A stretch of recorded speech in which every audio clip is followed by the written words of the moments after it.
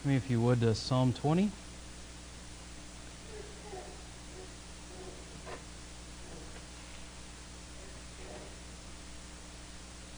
Sorry to say it's been 20 weeks that we've been in the Psalms, but I think it's actually been 18 because I did one of them on a Sunday night and my brother-in-law did one of them on a Sunday night. But still, it's encouraging to see our progress through the book and just to be reminded of a variety of truths that we've come across so far as we've looked at God's Word together.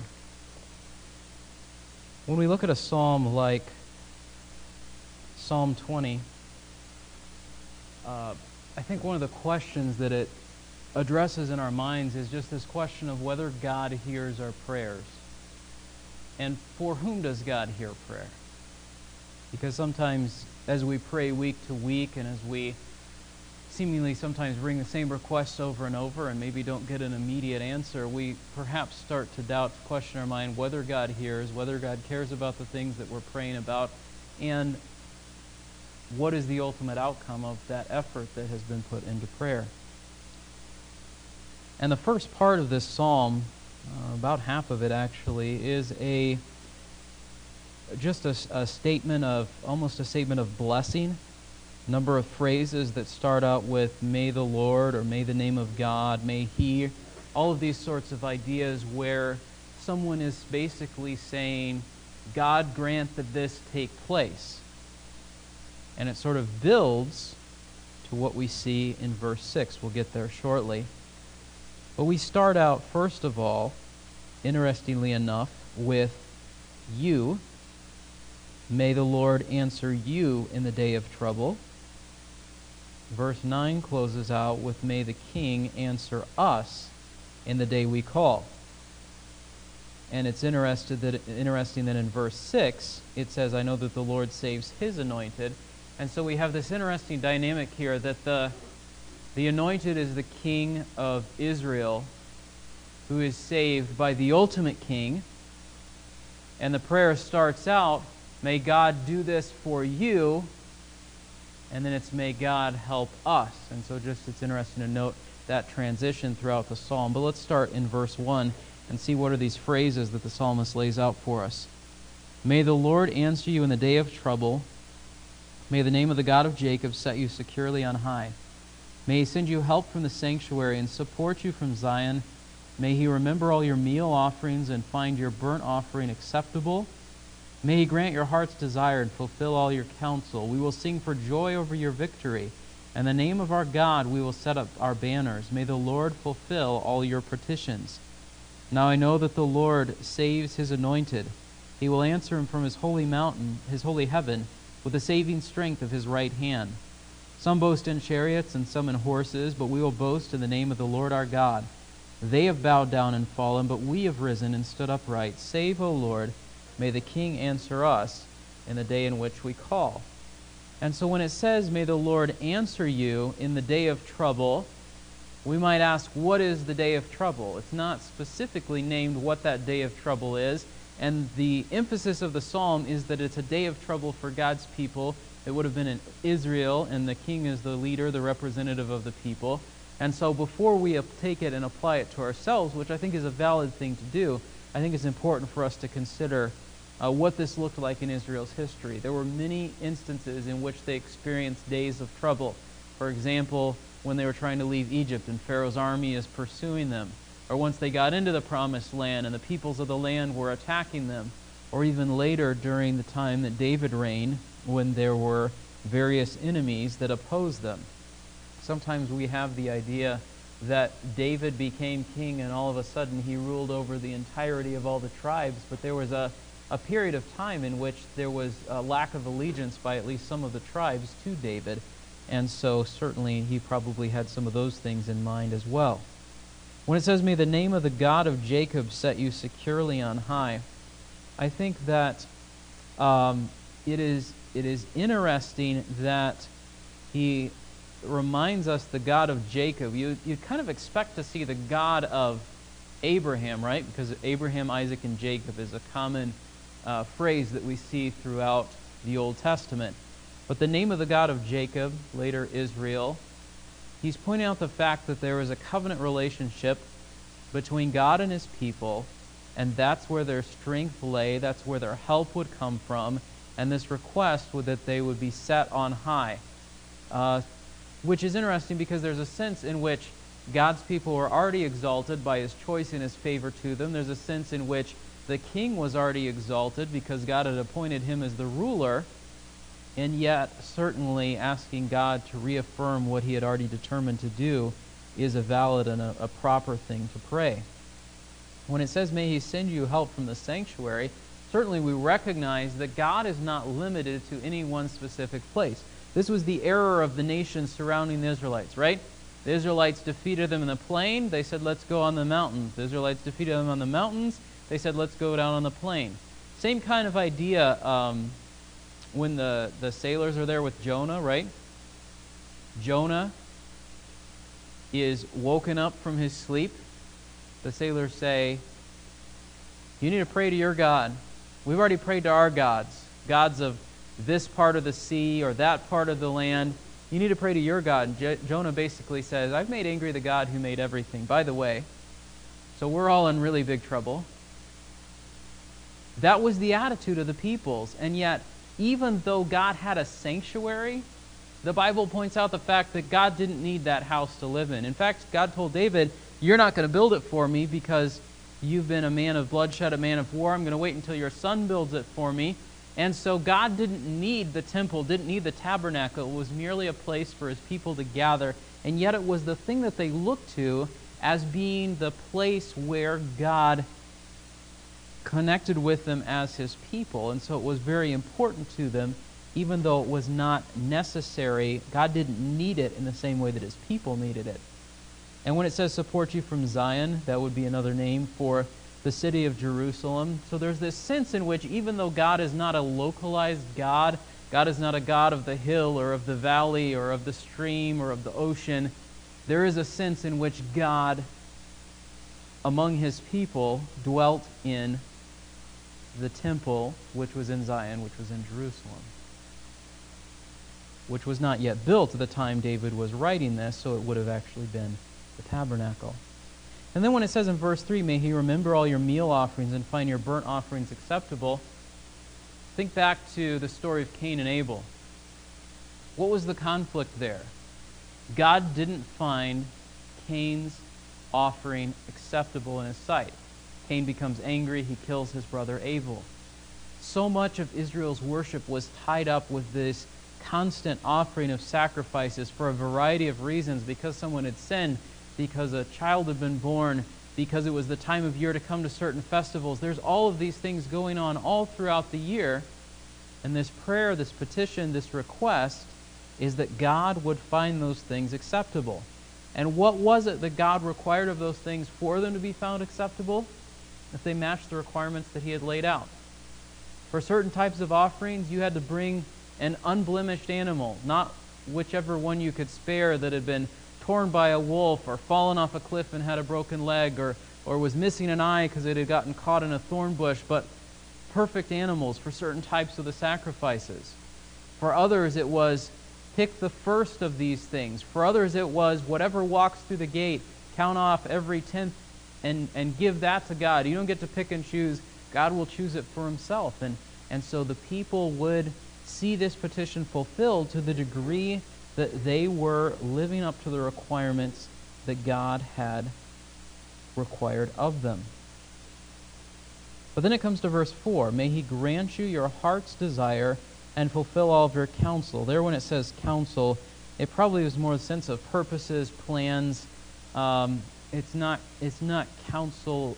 It has a little bit different sense than the way that we often use the word. We read that, and we might pause. We might say, I thought maybe I wasn't supposed to desire anything. I'm only supposed to want what God wants. But there's a sense in which this prayer is, may he grant you your heart's desire. So part of the question would be, is what I want aligned with what God wants? Not so that I am sort of, there's a pagan idea of I lose my individual nature and become part of this amorphous whole, this life force that permeates the universe. And I'm no longer an individual, and that's sort of the goal. And sometimes that idea sort of comes over into Christianity. There's a problem with that from the sense that the goal is not for our individuality to be stamped out and removed and obliterated. The goal is for our individuality to come into conformity with God and who He is, what God wants of us. And the degree to which that is true is the degree to which I believe God answers this sort of a prayer. May He grant you your heart's desire. If my heart's desire is for sin, clearly God's not going to grant that.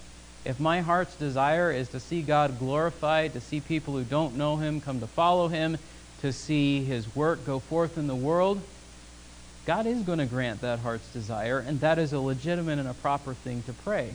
And with regards to fulfilling all your counsel, all your plans, all your purposes, it's along the same lines. If my plans, if my purposes are how I can live life selfishly and do things the way that I want and all of those sorts of things, God's not going to bless that because that's not in line with His purpose. And yet to the degree that our purpose lines up with God, certainly this prayer would be answered. You ask why in verse 5 does it sort of change focus? May He grant your heart's desire and fulfill all your counsel. We will sing for joy over your victory. In the name of our God, we will set up our banners. There seems to be an anticipation of what we're going to see in verses 6 through 8, in that God is going to answer these prayers, these statements of, may God do this, may God do that. And then verse 5 is sort of a statement of confidence. God will do this. We will see God's work. We will sing for joy over your victory. In the name of our God, we will set up our banners. In other words, the people of Israel had this sense that as they went forth under the king that God had appointed for them, as God answered their requests, their prayers, when they called out for Him, they would go forth in victory. They would see God work. They would see God fulfill His purpose. But the end of verse 5 sort of goes back to the may God do this with a sort of a summary phrase, may the Lord fulfill all your petitions. Sometimes we have this question, is it right to ask God for things? Because sometimes people say, well, we need to just quit asking God for so much stuff. But I think there's a balance there, right? It's not never ask God for anything. It's ask God for the right things, and ask God for the right things in connection with the other sorts of things that we're also supposed to be praying. Things that are pleasing to Him. Things that are in connection with worship, like verse 3, and in connection with the trials and difficulties of life, like in verses 1 and 2, that are in connection with the decisions that we have to make in life. Like it says in James, ask of God for wisdom, and He will give you wisdom as you need it. So is it wrong to ask God for things? No.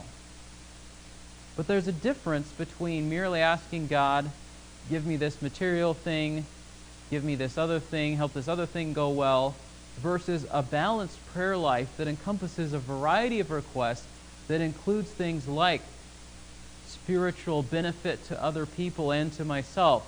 That includes things like, I'm going through this time of difficulty and there's nowhere else for me to turn. Things like, I need wisdom figuring out what would be pleasing in your sight. So can we ask God for things? Certainly. But those things ought to be in line with God and His Word. And then we come to verse 6.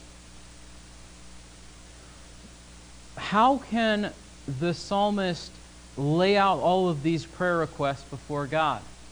What's the basis for him coming before God and saying, may God do this, may God do that? Or the basis of the people repeating this psalm in the context of worship and sort of saying it as a blessing, saying it as a statement of what they want to see God do in and among them. What's the basis for that?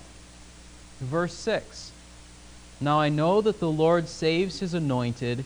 He will answer him from His holy heaven with the saving strength of His right hand. I know that the Lord saves His anointed.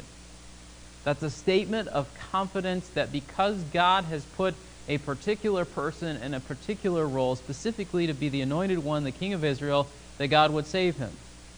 Immediately raises questions in our minds. What about Saul? What about Ahab? What about all of these others? Did God not keep his word that the psalmist expects God would do? I think that this is a proverbial type of statement. God saves his anointed. There's certainly exceptions to that statement, and I think the exceptions fall into the category of the times in which the anointed forsook God. God brought that king back, or God punished that king. So when Ahab continually went after these idols, it resulted in his physical death. It did not result into all of the consequences falling on the rest of his family until after that death, because there was a brief period of repentance toward the end of his life. And so for something like that, I think we see how that works out elsewhere in Scripture. But the confident statement that David had is that when you look overall, when you see God's purpose and his plan, God is with the one that he has appointed to be the king of Israel. God is with those people who are under that king to the degree that they are following God. And what does that help look like? He will answer him from his holy heaven with the saving strength of his right hand. So again, it's interesting that it says, may he send you help from the sanctuary and support you from Zion, because that was the place where God physically resided on earth. And yet ultimately the psalmist recognizes that the true source of God's power is not in a physical building on earth. It's the fact that he rules and reigns above all, and that's where this help and strength is going to come. And by what does it come? With the saving strength of his right hand. And we know that God is a spirit. He doesn't have a right arm in the way that we have a right arm and a right hand. This is a figure of speech that points out God's strength, God's power being put forth on behalf of his people. So the pinnacle, the main emphasis of this psalm is here in verse 6. Why does it pray verses 1 through 5? Because God saves his anointed. What does that look like in verses 7 and 8? There's a contrast that's set up here. We see this contrast many times in the wisdom literature in the Bible. The contrast between those who trust in God and those who trust in something else. The contrast between the way of the wise and the way of the fool. The contrast between what is right and what is wrong. He starts out with what's wrong. Some boast in chariots and some in horses. This was a constant struggle for the people of Israel. We're in trouble. Let's find a pagan nation that we can ally ourselves with to save us from another pagan nation, instead of let's call out to God for help. They trusted in chariots, they trusted in horses. Why? Because for them that was a sign of military strength and of might. Chariots, horses. It'd be like trusting in tanks and fighter jets and large armies and all those sorts of things today. For them, they trusted in man's strength. Despite the fact that there were clear instances in their history where it was not about numbers, it was not about military ability, it was about whose side you were on. Think about the story of Gideon. 300 warriors rout hundreds. Think about a later instance in Israel's history, which had not yet happened at this point, but there's that poem maybe you learned in English class. The Assyrian came down like a wolf on the fold. The angel of death comes in the night. Thousands of the Assyrians fall. This hadn't yet happened, but there's parallel examples of that throughout Israel's history that they could have looked back on and said, we should not trust in chariots and horses. And David is saying here, some boast in those things, but we will boast in the name of the Lord our God. And there's a contrasting result. They have bowed down and fallen, but we have risen and stood upright. Those who trust in what seems to be strength, what seems to be power, will find that to fail.